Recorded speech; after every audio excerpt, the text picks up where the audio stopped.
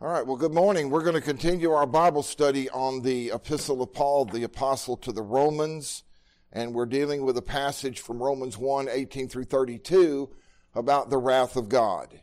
And we've gone over this before, but it is fascinating that out of the gate, as soon as Paul talked about that he's not ashamed of the gospel because it is the power of God unto salvation for those who believe, to the Jew first and also to the Greek, that he immediately goes into the wrath of God rather than the love of God or rather than the grace of God or rather than the mercy of God. He goes into the wrath of God. And in verse 18, the first word is for, which means because. And when you look at this and you begin to understand how the Bible was written, so verse 18 begins with for, but verse 17 begins with for as well. Then verse 16 begins with for as well. So you have to start with verse 15 or at the minimum, or maybe even verse 14. But I am under obligation both to Greeks and barbarians, both to the wise and the foolish. So for my part, I am eager to preach the gospel to you also who are in Rome. Why? Because I am not ashamed of the gospel, for it is the power of God for salvation to everyone who believes, to the Jew first and also to the Greek. Because in the gospel, verse 17, the righteousness of God is revealed from faith to faith, as it is written, but the righteous man shall live by faith because, and then we're off to the races in verse 18 through 32. Now, I'm using verses 18 through 32 to try to break up a very, very long dissertation by Paul that starts at verse 18 of chapter 1 and goes all the way to verse 26, I think, of chapter 3. Let me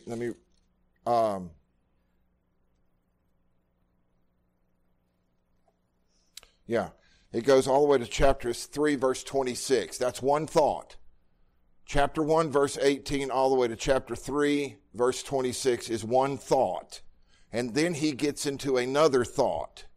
Now we have to remember that the people who put the chapter divisions in the Bible and the people that put the verse numbering in the Bible, those are not inspired. Those are not infallible. Those are not inerrant. They did their best job. Many times it's very, very, very helpful. Sometimes it's not very helpful.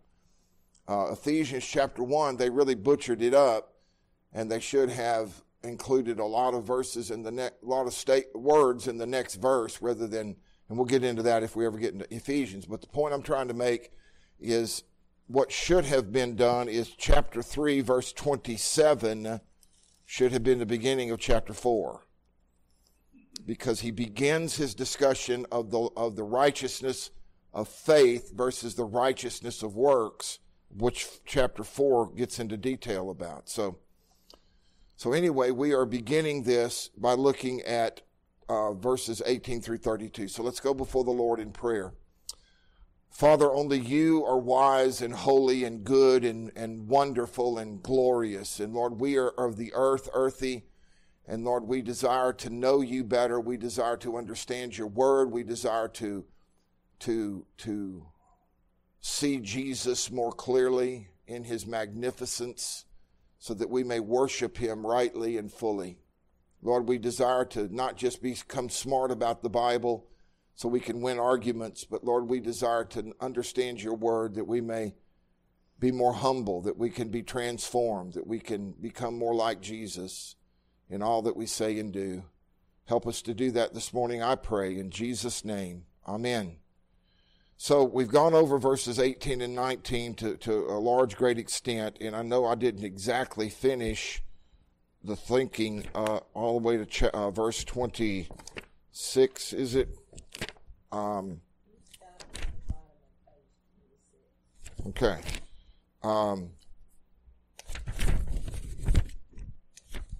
Right. And so I'm gonna, all right. We stopped at the bottom of page 26. So, let's go up to the middle of page 26. And where it says in 2 Thessalonians chapter 2. In that chapter, Paul is describing the end of the age and the great apostasy and deception that will come on the world in those days. He says that the lawless one will come, and in verse 10 it says, with all the deception of wickedness for those who perish, because they did not receive the love of the truth so as to be saved. And that's what I was trying to illustrate, that it's not enough just to understand the Bible. It's not enough to know what the Bible says. You've got to love the truth. You've got to come to love the truth. That's the goal. And loving the truth is connected to believing the truth. So if you love the truth correctly, if you believe the truth correctly, you will love it. If you love it correctly, you will believe it. That's the connection. Please note that unrighteousness deceives. It suppresses the truth. He continues that they are perishing because they did not receive the love of the truth so as to be saved. So, those who are deceived in unrighteousness do not receive the love of the truth. So they suppress the truth and evade it. They don't love it. Why? Look what he said in 2 Thessalonians chapter 2, verses 11 and 12, Sister Charlotte. For this reason, God will send upon them a deluding influence so that they will believe what is false, in order that they all may be judged who did not believe the truth, but took pleasure in wickedness. Now, these two verses are, number one, they're frightening, they're amazing, but the reason that I preach so hard and teach so hard against human free will, supposed human free will or human self-determination, is because of verses like this. What does that say in verse 11? For this reason, because they did not love the truth, God will send upon them what? A deluding influence. A deluding influence. To what end? So that they will what? Believe what is false. Now, what do you call that? What's another way of describing this? What is this illustrating to you? God's in charge. Right? That he's sovereign. But specifically, God's in charge in this case over what? What people believe. Right. What we believe. So, believing something is not simply that we decide to believe. Right. That it makes sense to us, that we want to believe, that we choose to believe. There's something else involved. God's involved in us believing. Is he not? Right. Because in this case, let's see if we can use a word that's very offensive. He purposefully allows people to be deceived. So this is kind of like when this says in the book of Exodus that God hardened Pharaoh's heart. The Bible says two things, and it says it in the same chapter, that Pharaoh hardened his heart, and then it says God hardened his heart. Now, so there was an overt act by God to harden a man's heart so that he would not repent, so that he would not believe, so that he would not let the children of Israel go, so that God could judge him. And then Romans chapter 9 tells us that the only reason Pharaoh was alive, the only reason he was birthed, the only reason his mom and daddy had him, the only reason that he was allowed to live and grow and become Pharaoh and suck in air and his heart was beating, the only reason he took up physical space on the earth was so he could be an example of God's judgment against unbelievers. That's the only reason. God had no intention of saving Pharaoh. Pharaoh did not have an opportunity to be saved. God did not desire to save him. That is what the Bible teaches. Now, I understand that's unpleasant. I understand people they don't believe it. They say, God loves everybody. Okay, fine. He didn't love Esau. And I would tell you that the wording of Romans 9 about Pharaoh tells me that he didn't love Pharaoh either. Now, Pharaoh had, I don't know how old he was when all this was transpiring. I think, if I'm correct, they've actually found the mummy of this Pharaoh that was with Moses. Ramses II. They think they found that mummy. So he didn't die with the other ones. He was mummified. And this is the guy, I don't know, I forget but it doesn't look like he's a young man when he died. He looked like he was an older man. So let's, 50 years old. Let's say he was 50 years old when he died. Okay, God gave him 50 years on the earth. You can almost be assured that this man laughed, that he enjoyed certain things, that he ate certain foods that tasted good, that he saw blessings in his life, that he had pleasant days, that he loved people and people loved him. I mean, even in history, when you talk about somebody like Adolf Hitler, you forget that Hitler loved puppies. Hitler was he was a vegetarian. Hitler loved dogs. He loved animals. In fact, he passed laws in Germany to protect animals. So animal rights people should love Adolf Hitler. Adolf Hitler is the one that started the Autobahn. And the Autobahn is the highway system in Germany that still exists today, where there's no speed limit on the Autobahn. You can go as fast as your car can travel. You have to go 70. Yeah, you have to go 70, and the curves are banked, so you can turn on the curves and not lose control of your car. This was done by Hitler. He built highway systems. He paid teachers more than anybody else in the country. He paid military people more than anybody else in the country, because Hitler was in charge of a socialistic country. Nazism was not far right. Nazism was far left. He was a socialist. The government controlled pay. The government controlled wages. Sister Colleen?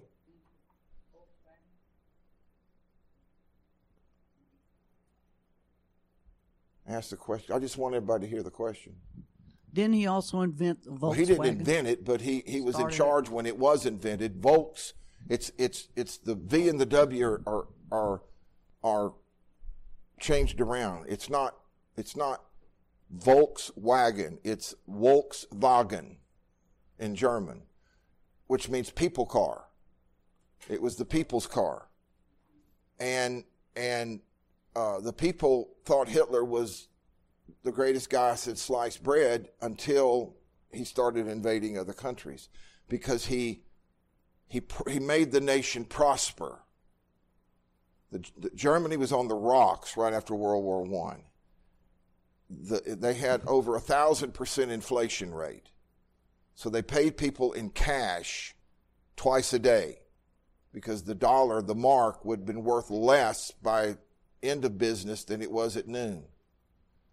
And people would they had $100 billion marks, and they would load it in a wheelbarrow and run down the street to put it in the bank before the inflation would make it nearly worthless. And people would steal the wheelbarrow and leave the money on the street. And so people were starving to death. People were, and it looked like Germany was going to become communistic. And Hitler rose to power, and everybody thought this was the second coming, because the people loved him until he started doing what he did. Same thing with Pharaoh. Pharaoh was not hated by everybody. He is an evil man in our sense of the word. And to God he was evil. But he did things to help Egyptians, and he did things to make Egypt at that time the greatest standing army on the face of the earth. So when God drowned the Egyptian army, when the Red Sea collapsed upon them again, he destroyed the greatest standing army on the face of the earth at that time. And so it's no small thing. And they've been a third-rate power ever since. They've never recovered from it. And so I'm not trying to insult Egyptians. I'm just saying they're not in the top tier of nations today. They never have been. That's just a fact. And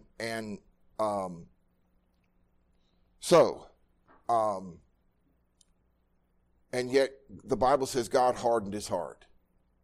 And the Bible says in Romans 9 that God used him as an example. Example of what? He wasn't an example of salvation. What was he an example of?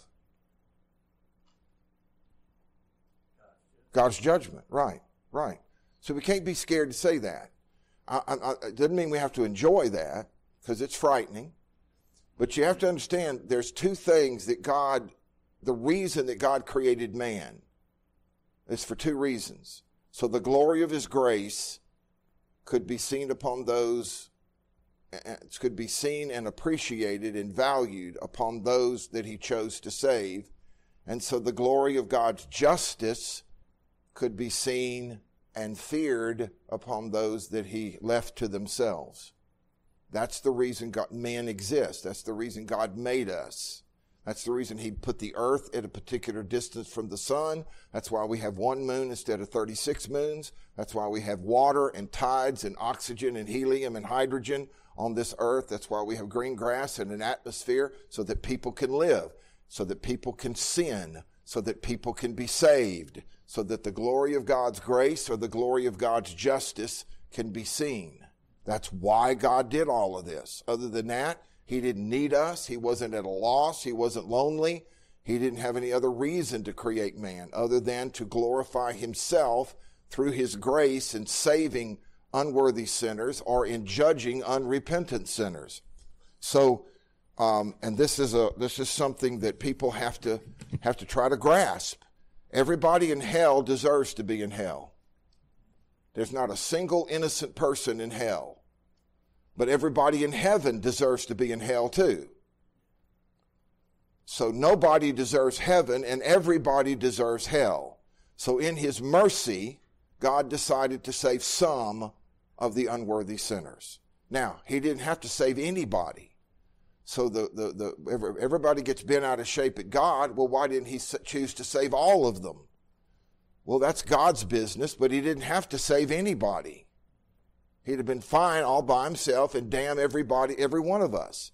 But he didn't. He chose to save some of us. Is that not merciful? I use this example when I'm teaching, sometimes I use it here, but you come to a street light and there's 3 beggars. And they're all wanting money. And you've got a $5 bill. Now in America, you feel pressure at that moment, because you want to give to 3 people and you've only got a $5 bill in your pocket. So one of 2 things: either you just got to drive on and forget about it, or you got to go somewhere and get change. So you can give to each of the 3 people equally. This equality thing is an American Western mentality. It's not found in the Bible. Because if you gave the $5 bill to one of the poor people, what would you be classified as? Well, you wouldn't be fair, but you'd be merciful. Right? Is that not, did you have to give anyone anything? No. So if you gave one of them $5, you'd be merciful. Now, we wouldn't feel good about that because we weren't fair. And so we got to try to get that out of our head. God didn't have to save anybody. And he saved some. And I hope the sum is 99.9% of everybody. I don't personally believe it's the few that we all tend to think. I think that God's going to save the majority of people. I think that glorifies him more. But that remains to be seen, doesn't it? The point I'm trying to make is God saving some and not all makes God merciful. And therefore, mercy, the mercy of God, is attached to another word that we don't like: unfairness. Grace is attached to unfairness. Grace is not fair. Grace is not distributed equally among all people. Some people have greater gifts than others. I will never be an opera singer. I will never be the pilot of an airliner. I will never be the captain of a cruise ship. I will never be a marathon. I was a marathon runner. I'll never be a sprinter. I'm not fast enough. And I can practice and practice and practice and practice and practice, which I did. I can do everything that the fast guy does. I can work out with weights as much as he does, and I'll never be as fast as he is.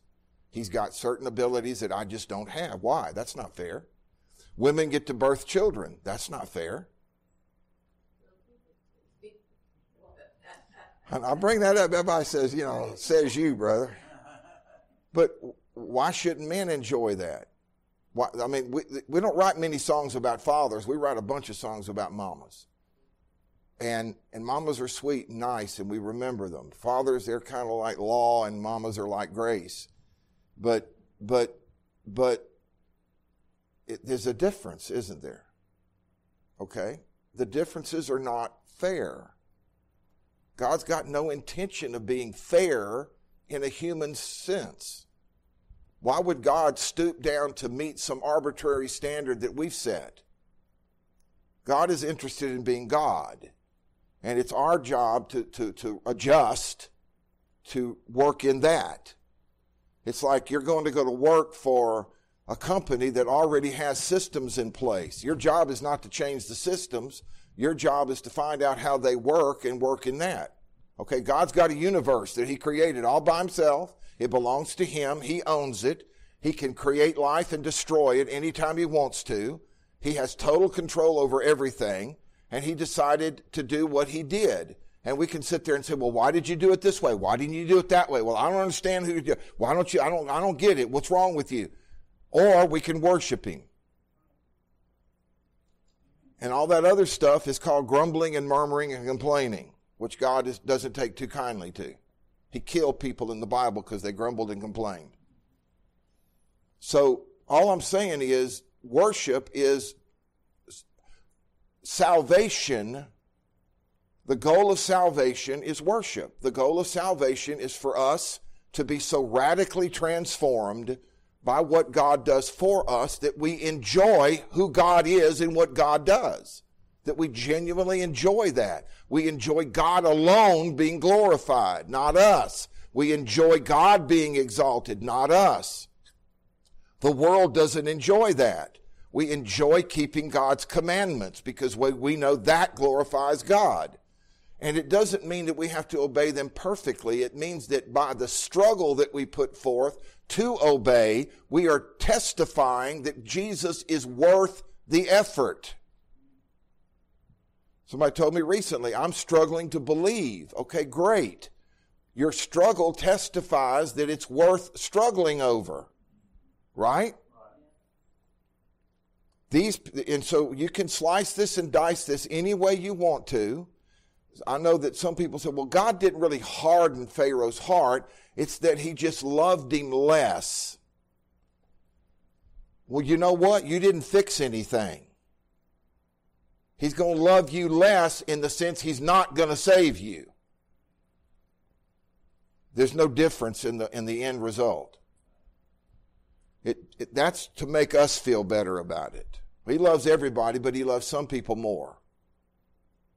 So somebody was making a joke about it and said, well, God loves everybody the same, but he loves some people more the same than he does others. So, you can twist this and try to get a clever phrase any way you want to. God has chosen some for salvation, and the rest he leaves to themselves. Well, that's what he's proving. And so he does this for his own glory. He doesn't do it because he's mean and pushes his weight around. He's not capricious. And he doesn't have to have a reason why he chose us.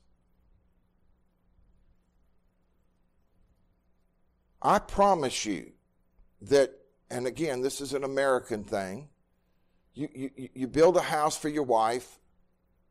You're a man, you're a husband. You build a house for your wife. You better leave her alone.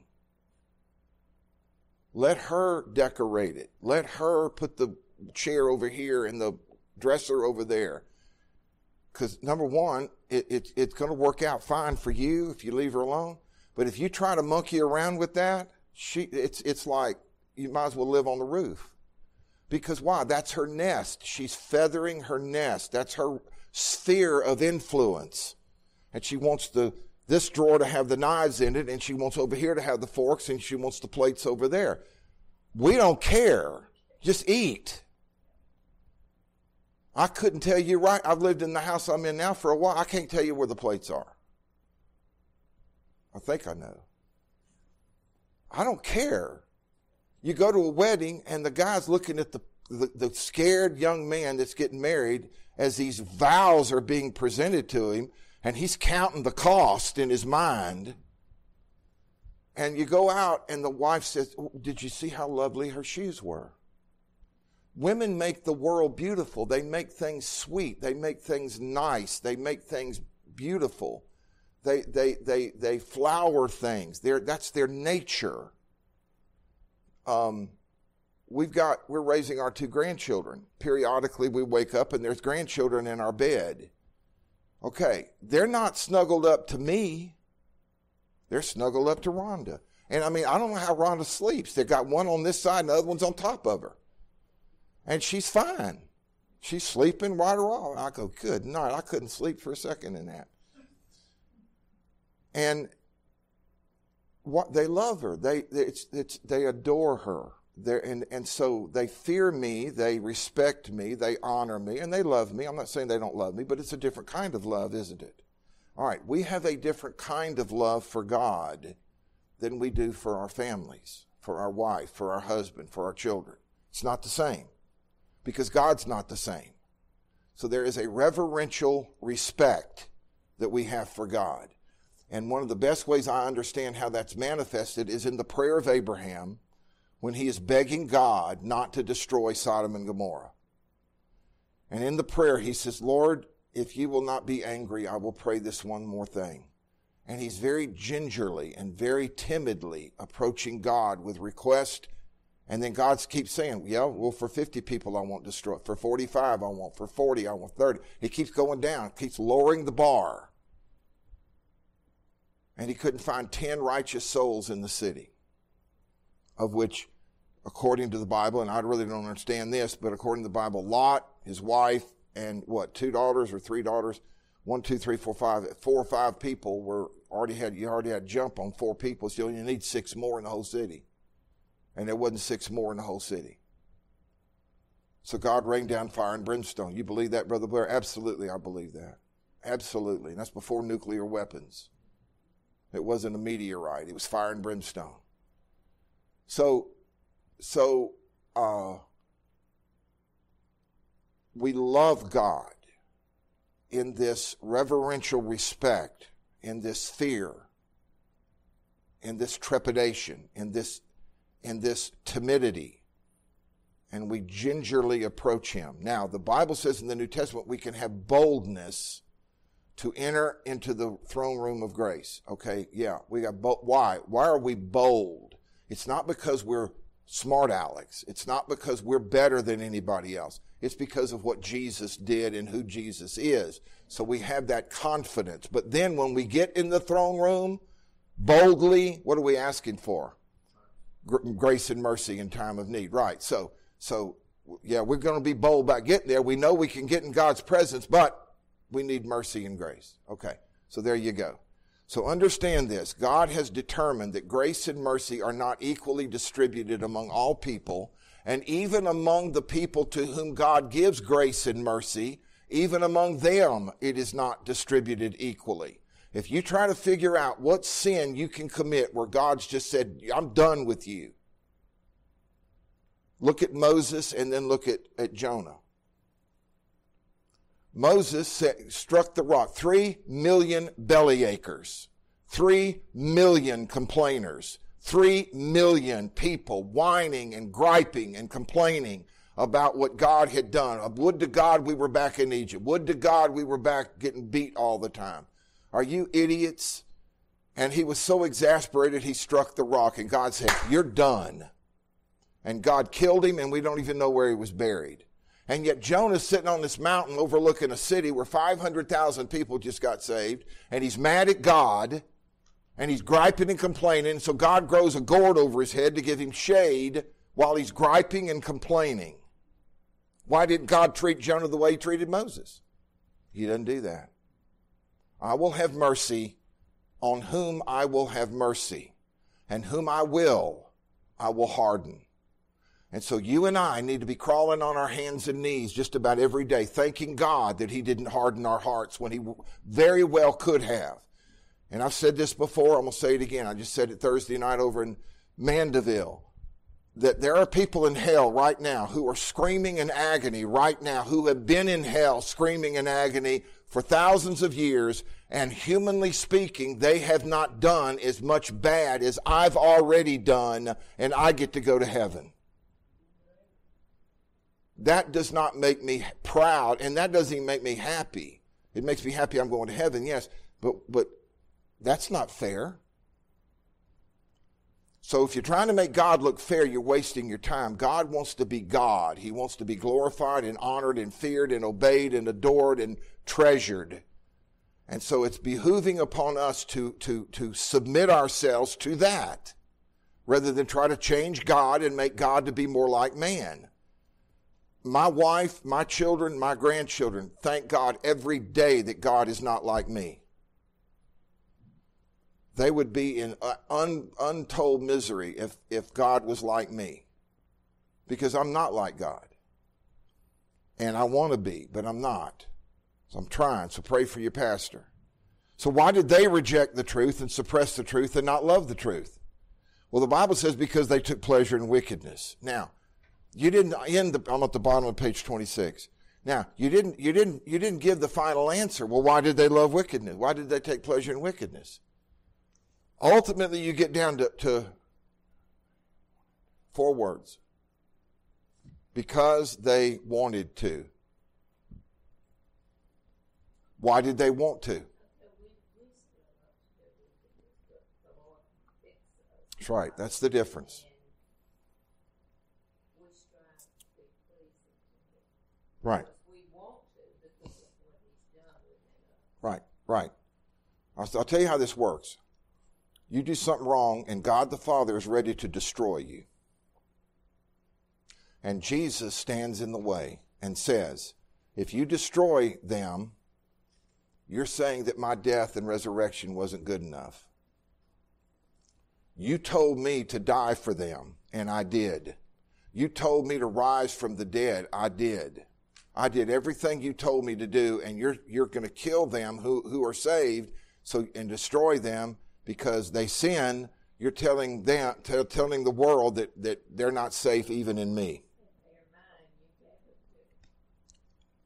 That's why you get convicted. That's why the Holy Spirit comes to convict you. That's why you repent. That's why you change. Other than that, you wouldn't. But for the grace of God, there go I. Usually is talked about with poor people in the ditch or drug addicts or things like that. Let's talk about the nice people, the rich people, the people that's got nice homes and are pleasant. They got pleasant attitudes. They are generous. They keep their yards mowed. They have good jobs. They vote correctly. They don't like homosexuals. They watch Fox News. They love the military. They salute the flag. They raise their children. Their children are all doctors and lawyers, and they're lost. They hate God too. But for the grace of God, there go I. It's not just the dirty people. They think they don't need God. Exactly. But it's both. It's not just the guy in the ditch. It's the guy that's got it all together, supposedly. Lost people. But for the grace of God, there go I. When you love sin, you simply cannot love the truth. The truth is too threatening. It threatens to take away your illicit pleasures. I would venture to say that virtually all falsehood comes from this, a stronger affection for the pleasures of sin.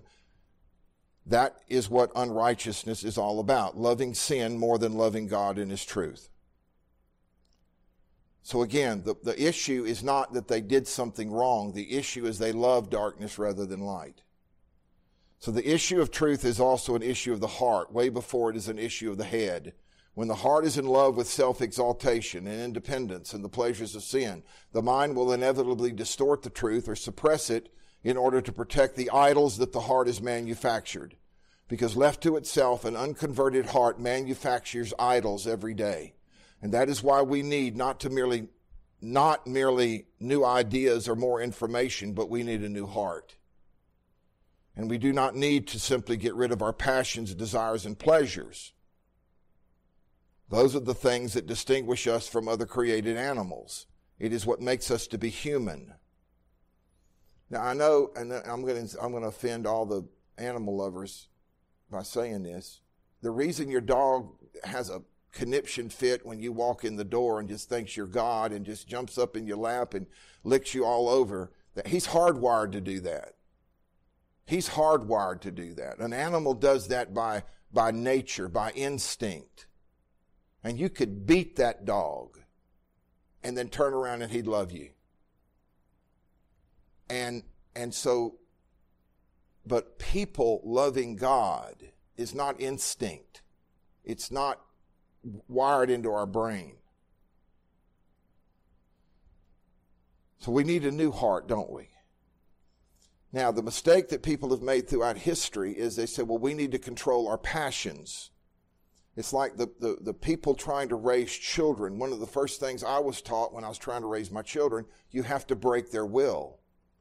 Well, once you break their will, they're broken. It's not that you want to break their will. You want to fashion and shape and mold their will.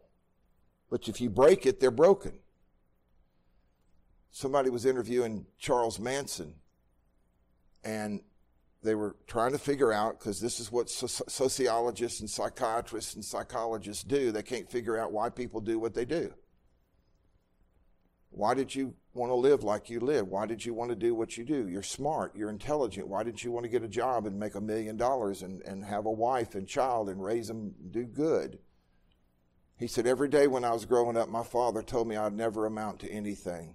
He beat me and beat me and beat me and beat me all the time, especially when he was drunk. And he said, you're no good, you're no good, you're no good, you're no good, you're no good. So I decided to fulfill his prophecy. And I made my mind up to be no good. So now, it's his fault that he did what he did. Ultimately, we're responsible for our own actions. But things contribute to why we do what we do. There's no doubt about that. And so we need to understand that the way we raise our children and what we say to them, it's more than just beating them up and telling them they're stupid and that they're wrong all the time. I believe in spanking. I believe in spanking children very severely. But if you do it right, you don't have to do that very often. The most of the time, we communicate with each other. I was watching Rhonda spank one of my grandchildren recently, and I'm sitting over there saying, they don't even, it's nothing. It's like nothing. And she was really upset with him too. And I said, I didn't say in front of them, but I took her off to the side. I said, did you know what that accomplished? Nothing. I said, let me have them. And they'll pray to live. And then they'll fear, because until a child is old enough to understand responsibility, the only thing they can understand is pain.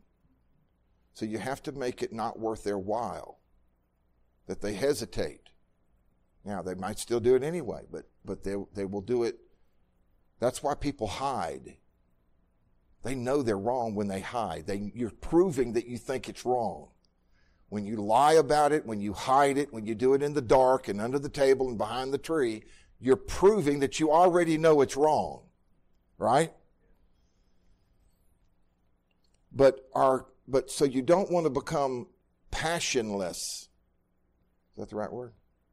You don't want to have no passions. It's not that you've got such a control over your emotions that you become emotionless.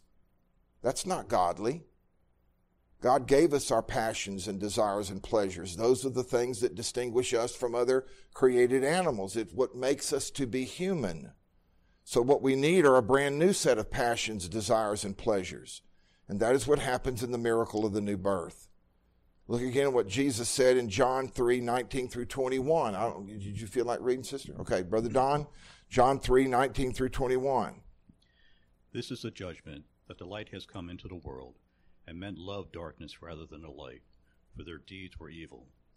For everyone who does evil hates the light, and does not come to the light for fear that his deeds will be exposed.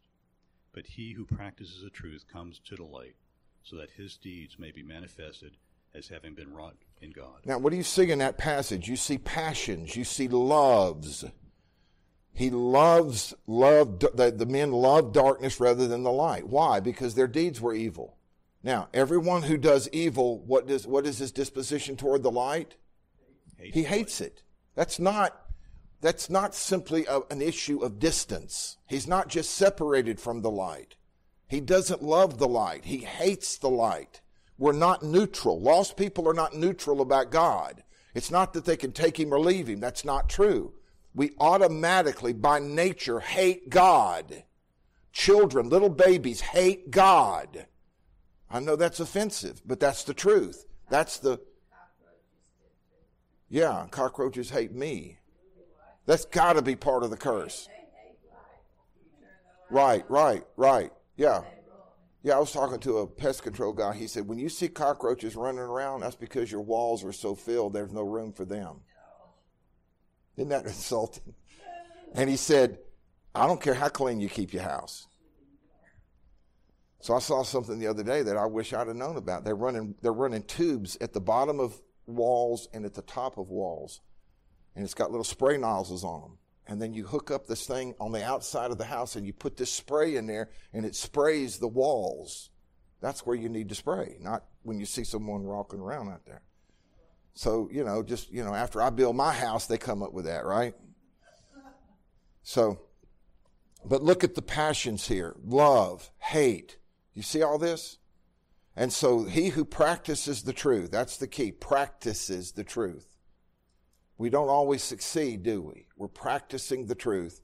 We come to the light. Why do we come to the light? So that his deeds may be manifest as having been wrought in God. We want God to know what we're doing because we want to please him. Here Jesus gives the very same analysis of our sinful heart and why they suppress the truth of God. Jesus said, this is the judgment, that light has come into the world, truth, and men loved the darkness rather than the light, for their deeds were evil. So this is a love and hate issue, isn't it? Lost people don't simply do darkness, they love the darkness. Why? Jesus said it's because their deeds are evil. And that is simply another way of saying these people are unrighteous. And divine light and truth would expose that unrighteousness while earthly darkness conceals it. Therefore, we suppress the truth in order to protect the ugliness of our sinful desires. So we hide in the darkness. This is why when there's a group of people over there talking together, and you walk up to join in their conversation, and all of a sudden the group disbands. And you're left standing over there by yourself. Why? Because they don't want to hear what you have to say. Why? They know what you're going to say. They already know what you're going to say. When I used to work at Ingalls, they were giving this lady a wedding shower. And so I bought a gift, and everybody in the group was going to give Ruth a wedding present. And then I found out they weren't getting married. She was just going to shack up with him. And I went over to her, and I said, is that true? And she said, yes. And I said, well, I'm not going to celebrate your sin. And so they all had a great time together, and I'm over there by myself. And they said, why don't you come? Because they're not getting married. I'm not going to give her a wedding gift because they're not getting married. I'm not going to participate in what God says was wrong. And of course, nobody agreed with me, and everybody thought I was a nut, and they didn't respect me, and they didn't think I was a great person. They thought I was an idiot. But I wasn't an idiot. I was being faithful to God. I can't celebrate what God has called sin. Then I'm going along with it.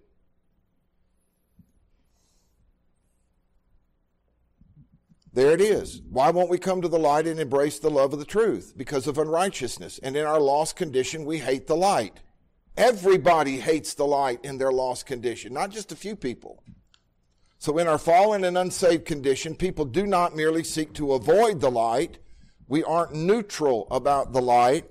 Jesus said we hate the light. And because we hate this divine light, all lost people seek to evade the truth if they can. But if they can't evade it, then they will twist the truth, they will distort the truth, and give it a self-justifying spin. And this is what it means to suppress the truth. So here's the great lesson to be learned. The reason the mind of the lost evades, twists, distorts, manipulates, and suppresses the truth of God is not because they are somehow mentally deficient, but because they are morally deficient. All lost people suppress the light of God's glory and power because they genuinely love the darkness of an independence that they think they have. Lost people love their sins and the seeming invincibility of their own self-determination. Then why do people in jail cry? If that's true, if people love their sins, why do people in jail or people in the back of the squad car with handcuffs on them, why do they cry? Why are they weeping? Because they got caught. That's primarily the reason. Because they got caught. meaning if they had not got caught, they'd be laughing and enjoying their sin. So it's not the sin that they're upset about. It's the fact that they got punished. It's the results of their sin. It's the conclusion of their sins. It's the punishment of their sins. The jail time, the sickness, the exposure, the humiliation, the divorce when your wife finds out about it.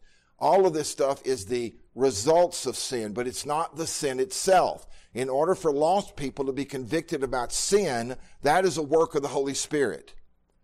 People have to be sorrowful that they have sinned against God because they think God is holy. Now, how in the world are lost people ever going to think God's holy? Because they don't think He's holy by nature. So how are they going to do that? How are they ever going to come to the conclusion that God is holy?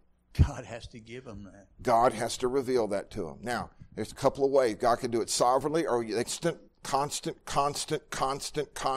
ongoing teaching and preaching of the Word of God. God uses to bring conviction into their heart and open their eyes, unveil their faith, and they see the glory of God. And then when they see that, they act like Isaiah, and they despise themselves because they know they're sinful. That dynamic has to occur for anybody to be born again. So, the most important thing that people can know who are lost is that they're damned by God, that God is angry with them. The most important thing they need to know is that their sin is going to bring damnation against them.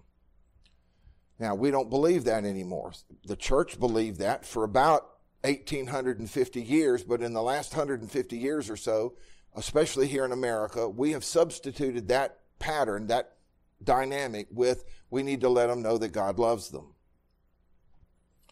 I've been told over and over in formal settings, Brother Blair, you're wrong about this. People already know they're in trouble with God. They need to know they can be forgiven.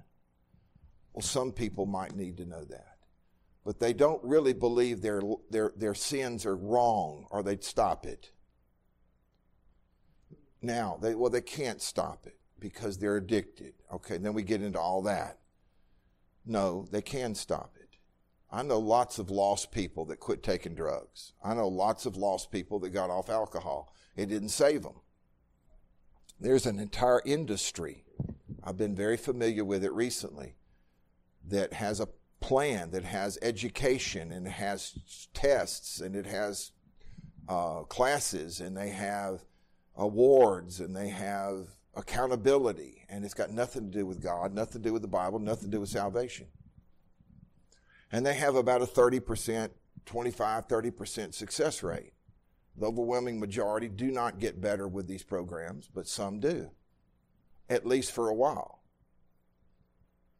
So people, according to the Bible, according to Jesus, according to the apostles, they're fairly spiritual people, you should talk about damnation and hell 5 times more than you talk about the love of God. That's the way Jesus taught. That's the way the apostles taught. That's what the Bible says. So, I'm just me.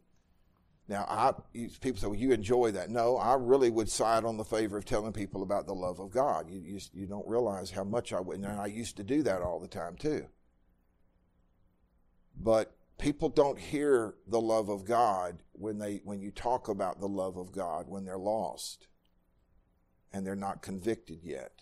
You talk about the love of God after they're convicted. But in order for them to be convicted, they have to know the wrath of God. Because when you talk about the love of God before the Holy Spirit has brought them under conviction, all they hear is leniency. God's a sap. He loves you so much he won't even correct you. He'll love you anyway. And that's just not true. Go ahead and do it anyway. God will forgive you. God has to forgive you. I've heard that taught in church. God has to forgive you.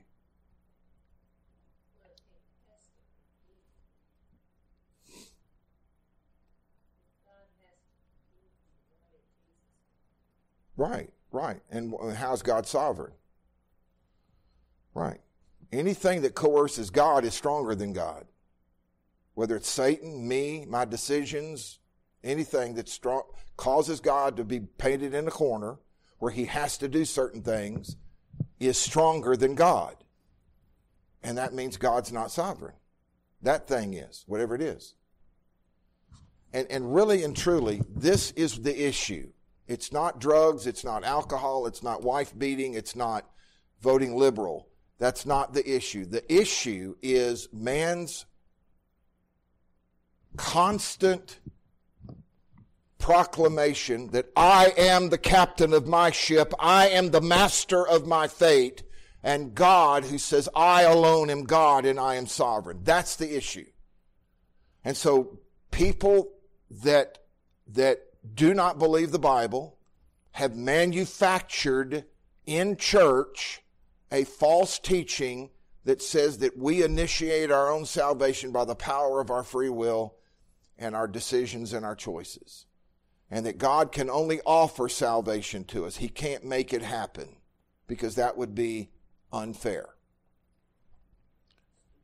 And it is stupid, but it's evil because it puts man at the center of all that God does. And in my arrogance and in my self-righteousness and in my omnipotence, God loves me so much that he would never expect too much out of me. So, you talk about stuff like, for example, everybody that is not a member of a local body is in rebellion to the Word of God. I couldn't care less how many bad experiences you've had in church. You're going to have to get in line with me. Because I've had some of the worst experiences you could ever have with people in church. And here I am in church. So that's not because I'm better than you. It's because I believe the Bible and I fear God. And God Almighty said, do not forsake the assembling of yourself together. That's what he said. So when you forsake the assembling of yourself together, you're a rebel. Because you don't even have any idea how to pray for me, how to pray for Brother Vern, how to pray for Brother Don, how to pray for anybody, because you don't know them enough to know what they need. So you cannot consider how to stimulate them to love and good works. You don't even know anything about them. You can't confess your sins one to another because you're not one to another. You're off by yourself like a spiritual mercenary. And you'll go to this church one day, you go to that church one day, you go to that church one day, like you're a renegade. Now, you say, golly, Brother Blair, okay. Does the Bible say that? Yeah, it does. I didn't write that. You say, well, my church isn't that good. Then help make it good. Then roll up your sleeves and help the pastor be a man of God. Or start another church yourself.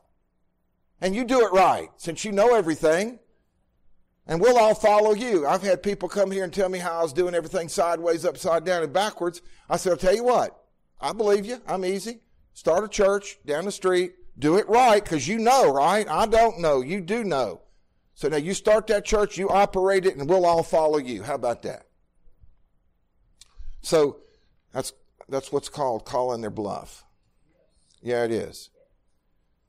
So they're not mentally deficient, they're morally deficient. All lost people suppress the light of God's glory and power because they genuinely love the darkness of an independence that they think they have. Lost people love their sins and the seeming invincibility of their own self-determination. But in order to love that fabrication, they have to suppress the truth that God is God and that they are totally dependent on him for everything. I was in a Bible study recently at night.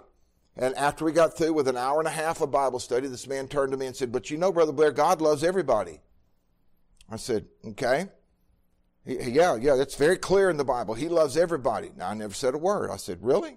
Yeah. Now, I realize that the Bible says he doesn't love Esau. Okay. Yeah, and I realize that the Bible says that, and it goes on, it quotes verse after verse after verse after verse, confirming everything I just taught. I never said a word. And he's sitting there talking himself out of what he just said. And I looked at the guy across the table from me and I went, say that again? Well, I realize that it's not really that God loves everybody, but it's like, but God loves everybody. He wants everybody to be saved. 2 Peter 3:9. I said, well, that's not what 2 Peter 3:9 means. It's not why it's in the Bible. It's got nothing to do with salvation. It's got to do with why Jesus tarries and why he doesn't come back. And And he just looks at me. And, but here's the deal. He's never had anybody challenge the statement that came out of his mouth. That's part of what we are designed to do as Christians. People already believe certain things, and they say things, and then everybody in the room just nods their head and agrees with them. And we say, well, wait a minute, that's not right. Wait a minute, wait, that's not what the Bible says. Ho. No, you're off base there.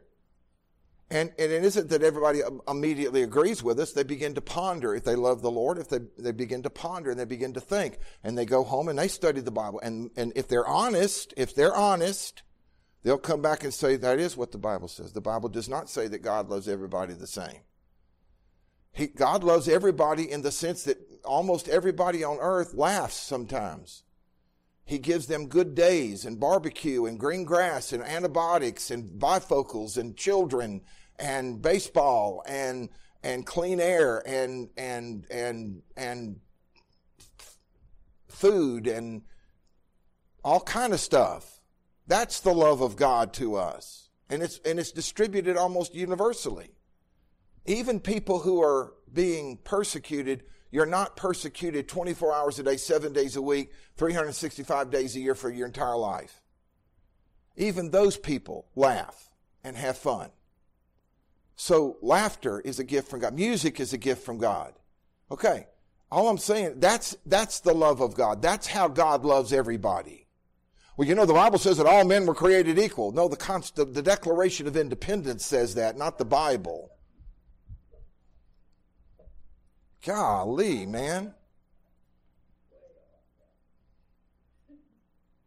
So, here we are, and again, we're on a journey, we're on a search, we're on a effort. Our effort may be weak. Our effort may not be as good as it should be. My effort to do this may not be as effective as it needs to be. But my effort is to rediscover biblical Christianity and be part of the church that Jesus established through the apostles and prophets and that he's building. That church. I'm going to be part of that church.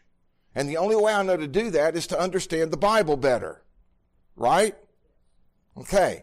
Now, the first time I taught Romans, I've had to almost totally rewrite the entire study because I've learned and grown so much since 2001, 2002, 2003, when I first started teaching this. Lost people love their sins and the seeming invincibility of their own self-determination. But in order to love that fabrication, they have to suppress the truth that God is God and that they are totally dependent on God for everything. And in Rome, 6 inches, too much rain, the wheat crop fails in the United States. 6 inches too less rain, the wheat crop fails in the United States. We are so fragile. We're an accident waiting to happen. While we ride around thinking that the way we're enjoying life now will always be this way without any effort on our part to defend it or reclaim it or preserve it. And in Romans 1:18, the apostle says this is why the wrath of God is being poured out. The suppression of the truth of God's glory and power and deity and goodness because of their love affair with unrighteousness, makes God furious. And that should cause every thinking human on earth to tremble with fear. So if the condition of the lost is this bad, is there any hope for mankind? Yes. And it lies in verses 16 and 17. I guess Sister Charlotte. Was it you? Charlotte. Vern, they want you to read it, Vern. For I am not ashamed of the gospel, for it is the power of God for salvation to everyone who believes, to the Jew first, and also to the Greek. For in it the righteousness of God is revealed from faith to faith, as it is written, but the righteous man shall live by faith. In other words, because we are unrighteous, and in our unrighteousness we suppress the truth, our only hope is that the righteousness that God expects and demands from us would be freely given to us. How? The spotless righteousness of Jesus Christ must be imputed or credited to us by faith alone and not by our own religious works. Other than that, we are doomed and we have no hope. Now, I've covered 18 and 19 in 28 pages. Now, let's look at page 29 in your handout. We're going to look at verses 20 through 24, the first exchange. So, Brother Don, if you'd read Romans 1, 20 through 24, my brother. For, since the creation of the world, his invisible attributes, his eternal power and divine nature, have been clearly seen, being understood through what has been made, so that they are without excuse. For even though they knew God, they did not honor him as God, or give thanks, but they became futile in their speculations, and their foolish heart was darkened. Professing to be wise, they became fools, and exchanged the glory of the incorruptible God for an image in the form of corruptible man, and of birds, and four-footed animals, and crawling creatures. Therefore God gave them over in the lust of their hearts to impurity, so that their bodies would be dishonored among them. Okay, so here's the first exchange. It's found in verse 23. When you know God but don't honor him as God, you become futile in your speculations and your foolish heart is darkened. What happens when that happens? You exchange the glory of the incorruptible God for an image. So the first exchange that sinful people engage in is the exchanging of the glory of God for an image. And the apostle says here that the image that the glory of God is exchanged for can be anything such as man, birds, animals, crawling creatures. So what is an image? The dictionary defines an image as, number one, a physical likeness or representation of a person, animal, or thing, photographed, painted, sculptured, or otherwise made visible. Number two, it's an optical counterpart or appearance of an object as it's produced by reflection from a mirror, refraction by a lens, or the passage of luminous rays through a small aperture and their reception on a surface. That's what's called an image. So from that definition, we can extrapolate and expand the definition to include anything that detracts from, or that minimizes, or that replaces, or that substitutes for God. So an image could also be money, possessions, earthly power or authority, or people that we love and admire. So we say this, that Johnny Unitas is my idol. You don't know who Johnny Unitas is. Dak Prescott is my idol. Or you could say, I don't know singers anymore. I was going to say Elvis Presley, Michael Jackson, he's dead too. Britney Spears is my idol. Is she one? Taylor Swift is my idol. Is that a new one? Okay. I don't keep up with secular music. I don't listen to it. I just think it's a waste of my time. I don't think it's funny. I don't think it's cute when they talk about running around on each other or killing each other or divorcing each other or enacting vengeance on something that was perpetrated on them. I don't see any sense in listening to that. That's going to feed my flesh and make me want to have retribution against people that hurt me. So I don't listen to that. I don't listen to a lot of gospel music either because it makes me mad, because they denigrate God, and you're in a song about God's glory, and the song is filled with yeah, yeah, yeah, yeah, yeah, yeah, yeah. And, either you're too stupid to write lyrics or you're just trying to fill gaps in your song because you're under contract to have 3 CDs in 2 years, plus the obligatory Christmas album. And so you have to do 3 albums in 2 years. And so you have to write, 12, 15 songs per album. So you have to come up with, 36 to 45 new songs in 2 years. I'm talking about Christian artists. And so there's a lot of filling in the gaps with meaningless repetition that Jesus told us not to do. So there was a song talking about we don't use meaningless repetition, and here, so in the chorus it says, we don't use meaningless repetition. We don't use meaningless repetition. We don't use meaningless repetition. I said, golly, Golly, man. Oh, help us, Jesus. Because, you know, it's not a lot to write about Jesus. He's, you know, finite being, and there's not a lot to talk about. So the Bible says that God created man in his image and in his likeness. So now we've already got a problem, because Romans tells us that bad people, lost people, exchange the glory of the incorruptible God for an image. But then God made an image. So is God sinning? Well, you got to explain that, though. If God made an image, why is it wrong for me to make an image? So Genesis 1, 26 through 31, Brother Vern, we're going to wear you out, brother. Then God said, "Let us make man in our image, according to our likeness, and let them rule over the fish of the sea, and over the birds of the sky, and over the cattle, and over all the earth, and over every creeping thing that creeps on the earth." God created man in his own image. In the image of God he created him. Male and female he created them. God blessed them, and God said to them, "Be fruitful and multiply, and fill the earth, and subdue it, and rule over the fish of the sea, and over the birds of the sky, and over every living thing that moves on the earth." Then God said, "Behold, I have given you every plant yielding seed that is on the surface of all the earth, and every tree which has fruit yielding seed, it shall be food for you.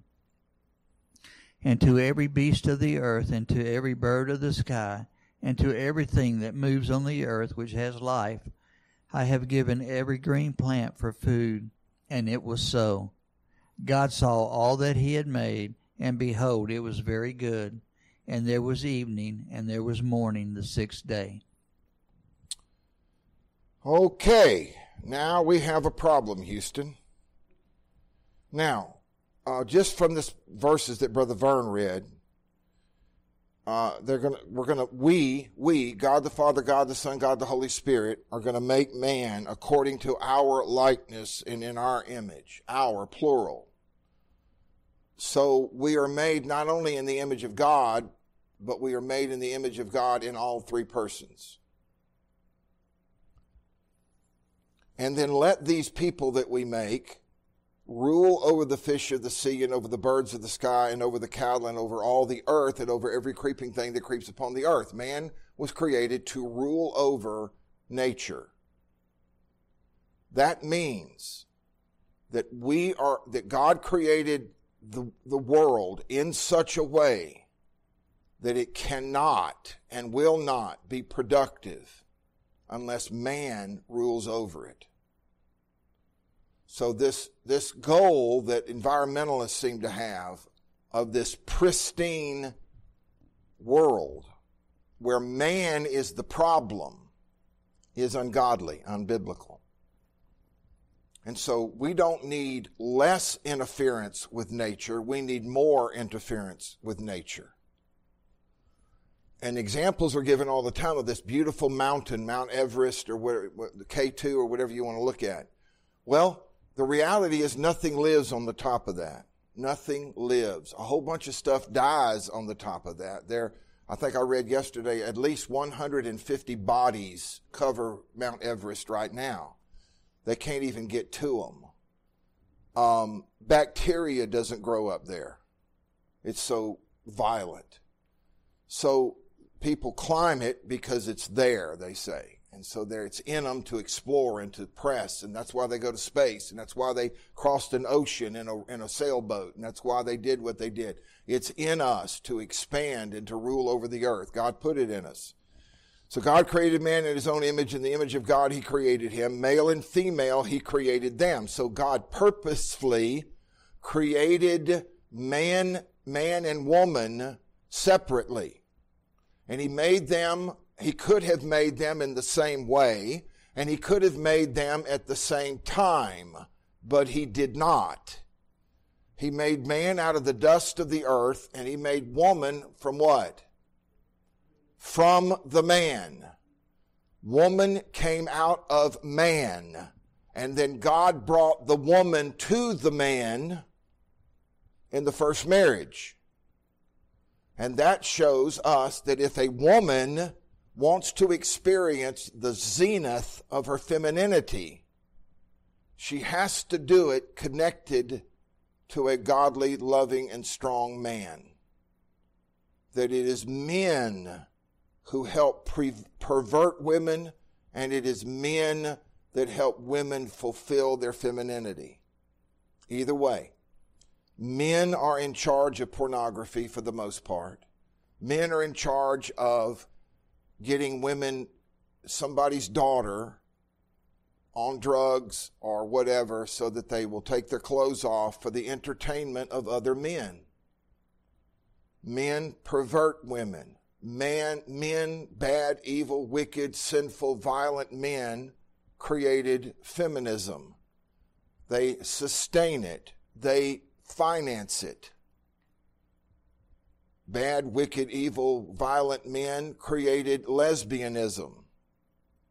They created it, they sustain it, they finance it.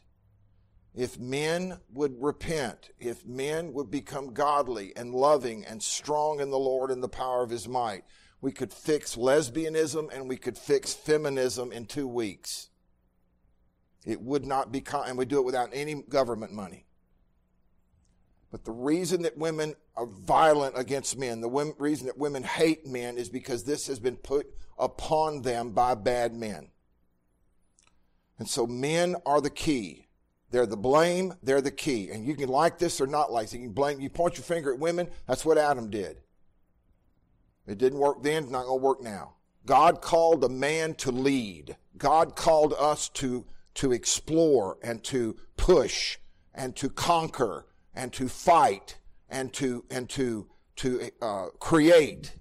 And God called women to encourage and support and bless and strengthen those men.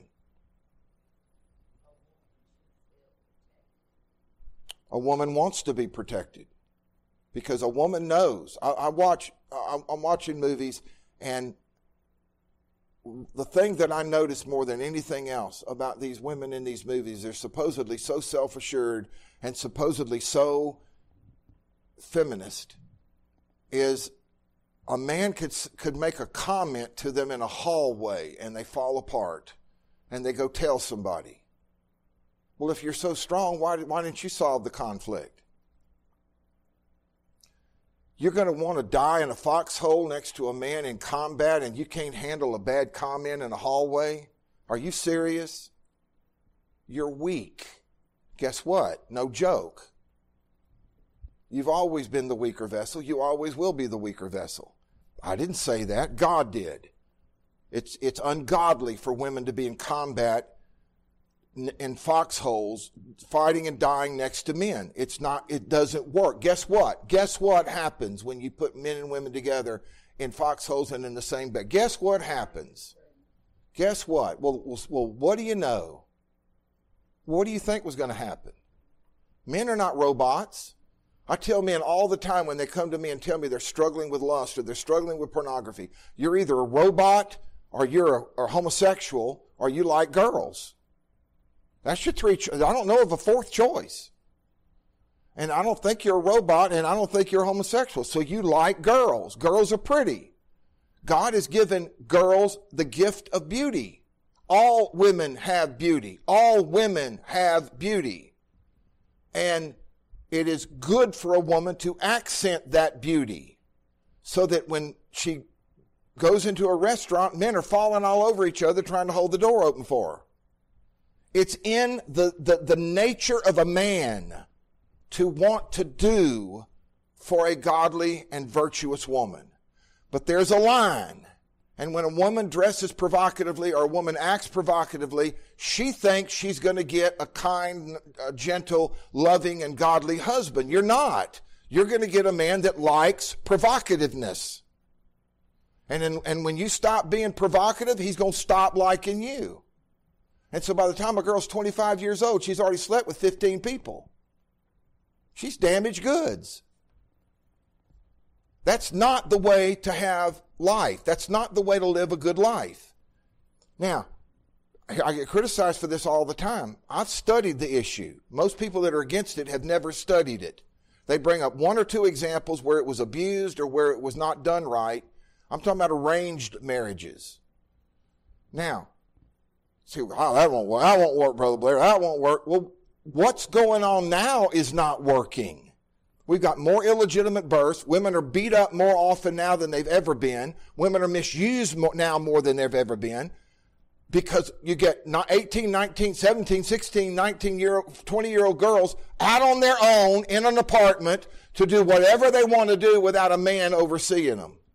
Without a father or brothers overseeing them. Well, guess what happens? Men take advantage of her. Well, no joke, Sherlock. Men are bad. Good men are bad. It takes a good woman to keep a good man good. And so what's supposed to be is the girl is raised in church with the boy, and their parents know each other, and they know what this man is about. Now the only thing that anybody cares about anymore is how much money he makes. That's not enough. I don't really care if the man will never be wealthy. Is he godly? Because if he's godly, if he's saved, God Almighty tells him how to treat my daughter. So the whole thing's out of whack, and we need to recapture. I'm not talking about arranged marriages in the bad sense of the word, but godly, wise parents and godly and wise church leaders need to be involved in the dating process or the courting, whatever you want to call it, I don't really care. We need to be involved in that. And we need to say that's not of God. I do too. I do too. But he proved himself. He proved himself. He jumped to it. Absolutely. Absolutely. He would be there if he was physically able. That's exactly right. So I've not worried one night about my daughter with him. Not one night. So, but if your daughter's out in the world, you wake up at 2 o'clock in the morning and you weep. That's right. Okay. The Bible declares that man was made purposefully and determinedly made by God.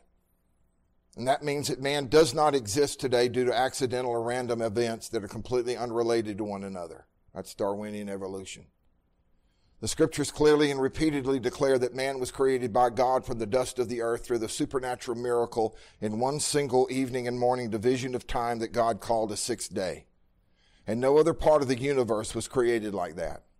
So in every way, man was different, distinct, and unique to everything else in the universe that God made. And this uniqueness of man is illustrated in 5 major ways. Number 1, the uniqueness of how man was created. Number 2, the triune Godhead was present in creation, in man's creation. Number 3, the uniqueness of man's being. Number 4, God commanded man to subdue and dominate the earth. And number 5, God holds man accountable.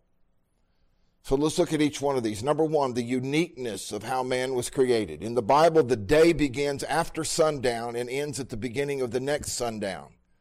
So a day in the Bible is a 24-hour period of time that begins at evening and ends at morning. So, and I've said this before, if you really wanted to have an evening service in church, you should have it on Saturday evening to accompany a Sunday morning service. Because Sunday at sundown is Monday. Monday begins sundown Sunday and ends sundown Monday. The evening and the morning came first. Now, when I was growing up, we got TV Guide. And TV Guide began on Saturday. I thought for years that the first day of the week was Saturday.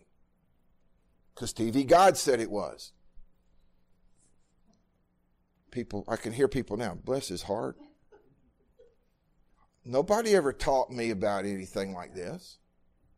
I went to, you know where I learned about the Beatles? In Sunday school at church. My father, my unsaved, lost father, would not allow that in our home. When they sang and twisted on Ed Sullivan, I was not allowed to watch it. So I had to go to church to learn about sin like that. That's what Sunday school most often is. There's a bunch of kids get together to have fun and play while church is going on. It's not of God. Not of God. Now, if you're teaching children, then there's that. But most people are not. They're entertaining. Youth groups is the same thing. Parents come and drop their kids off at church so that the youth leader can take care of them. It's the parent's responsibility to raise children, not the youth minister. So a day in the Bible is a 24-hour period of time that begins at evening and ends at morning. So on the first day, God created light. Sister Charlotte, look at Genesis 1:3.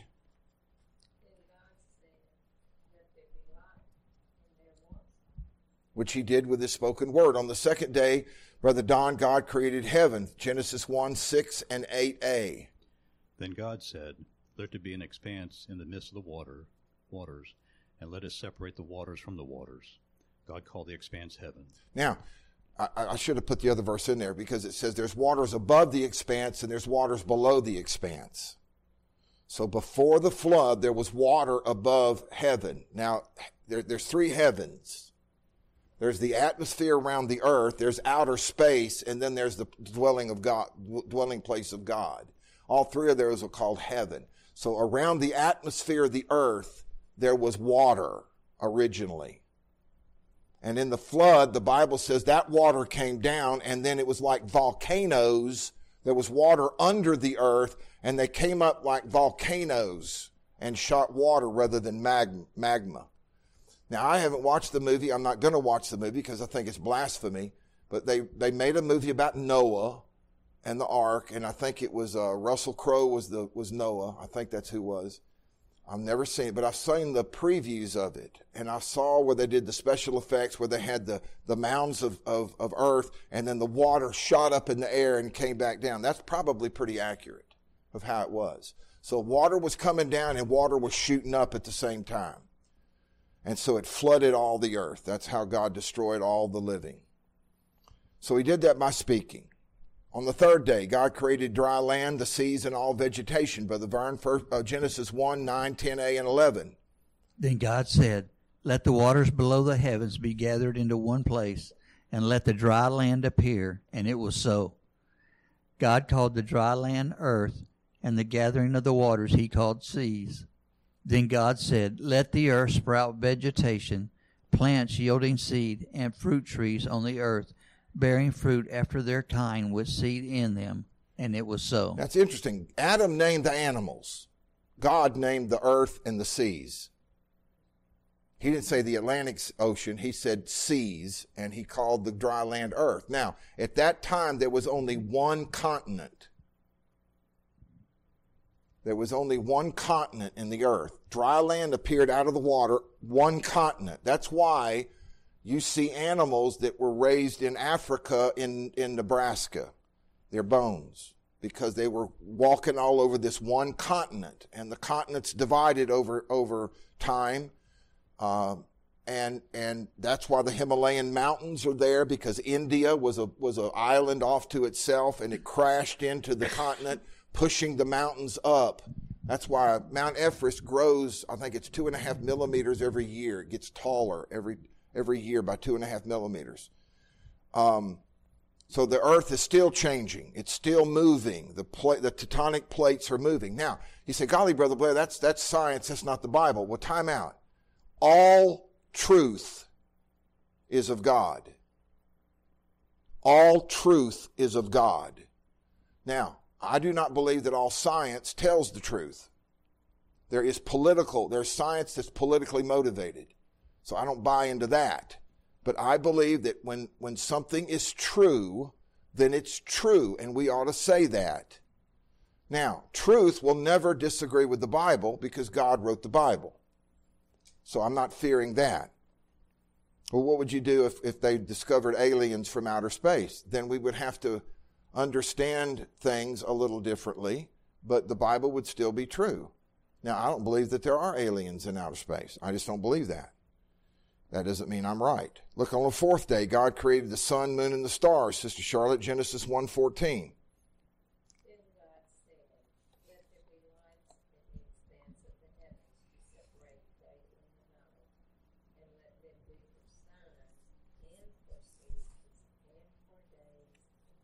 So why are there stars in the heavens? For signs and seasons and days and years. That's it. That's it. That's why I don't believe in alien life. That's what they were made for signs, seasons, days, and years. That's why they exist. Now, people say, well, there you go, Brother Blair. That light from that star, it took 64 billion years for that light to get to you. So that's at least 64 billion years old. Well, they just make up a number. They put 385 billion years. I mean, it's irrelevant after you get past a certain point. But the point is, when you make a statement like that, you're assuming something at the beginning of your calculation. You're assuming things like that light travels right now at 186,000 miles a second, and you're assuming that light has always traveled at 186,000 miles a second. If light has grossly slowed down, then that star could be no more than 10,000 years old. So you don't know that. You're assuming that light, that's what all teachings about evolution begin with, assumptions. If the processes that are in place today have always been in place, how long would it take for the earth to be and man to be? Okay. The fatal flaw in that is, what makes you think that the processes that are going on today have always gone on? There's an event called creation, and creation has nothing in common with the processes that are in place now. The processes by which the earth and the universe operates have no connection with creation. That was a series of unrepeatable miracles that happened one time. And it got the ball rolling, so to speak. Now there's processes in place. Okay? The same thing, people say, well, I don't understand that. Okay, here we go. Lazarus was raised from the dead on September 24th, 2023. What would they do with Lazarus? Right, they'd study him. What would they, get detail. What would they do? They'd take him to the hospital. Why? Why are they doing this?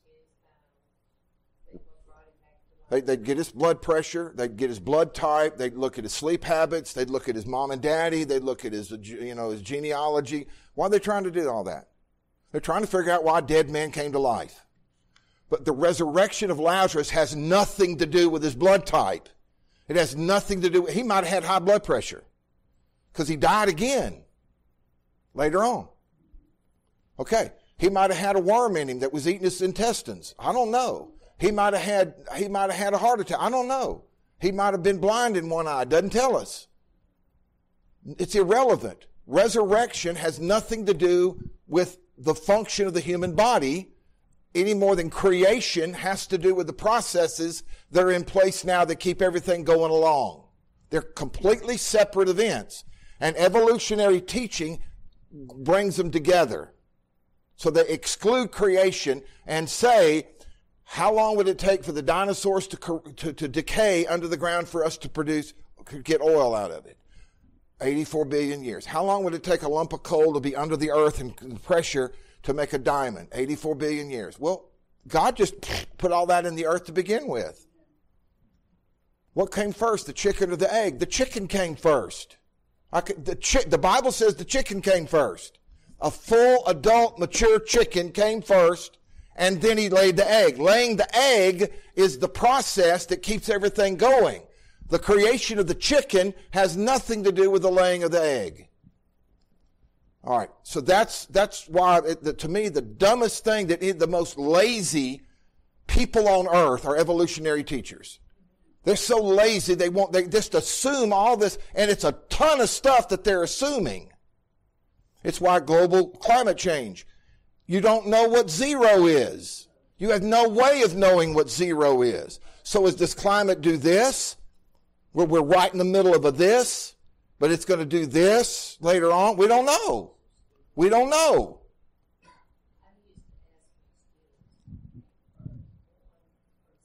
Right.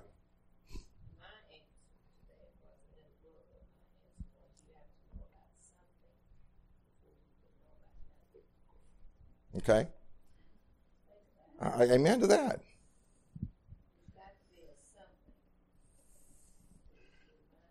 Comprehend nothing. That's correct. So don't make assumptions and then base everything else you got on those assumptions. When people are interpreting the Bible to me, especially about eschatology, they'll say, well, the Bible says this, and I'll say, I'm right with you. The Bible says that. I'm right with you. Therefore, this. The therefore this is where I disagree with them. Therefore this is an opinion.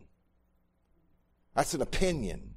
That's all it is. You will never get it any better than an opinion. Now, it may be an educated opinion. It may be true, but you don't know that. And so there has to be a humility in your life where you're willing to say the therefore this might be wrong. You're drawing a conclusion with your finite mind based upon two things that are absolutely true. 1 + 1 = 2. That's a fact. But because 1 + 1 is 2, therefore, this plus that equals that is not the same thing as saying 1 + 1 is 2. And so, because this is this and this is that, then therefore God's going to do this and the mark of the beast and the Antichrist and the temple and all. Wait, slow down. Good night. How did you get that out of that? Now, all I'm saying, you say, well, then you're saying we can't understand the book of the Revelation. I'm saying that no matter how you study it, you're going to have questions. And so after you get through studying it, you will not come to the conclusion of the matter. And if you think you do, then you're not very intelligent, because it creates more questions than it answers. That's not me saying that. That is the smartest people on the planet saying that for the last 2,000 years. Don't let anybody deceive you.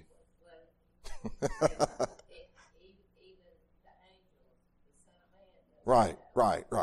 But before he left, here's my eschatology in a nutshell. I'm coming back, get ready. Because the one I find faithful is the one that's going to be blessed. That's it. Because I can't build the temple or stop it from being built. I can't create the Antichrist.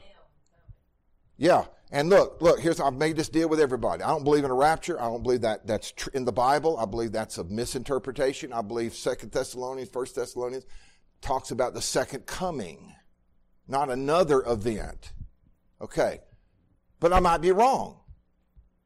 And if I go up, because I'm in the church, I'm saved. I'll repent on the way up if I'm wrong. That's the best I can give you. But why in the world do you think that it's another event? What made you think that? Usually because they go back to a Greek word that means the catching up comes from a word that has to do with rapture. Okay. Well, we sing a song, rapture. We're going to be raptured with Jesus. We're going to be enamored with Jesus. It's got nothing to do with a separate event. Let me just say this. For 1,854 years, the Christian church didn't believe that. They didn't teach that. There's no records anywhere of that.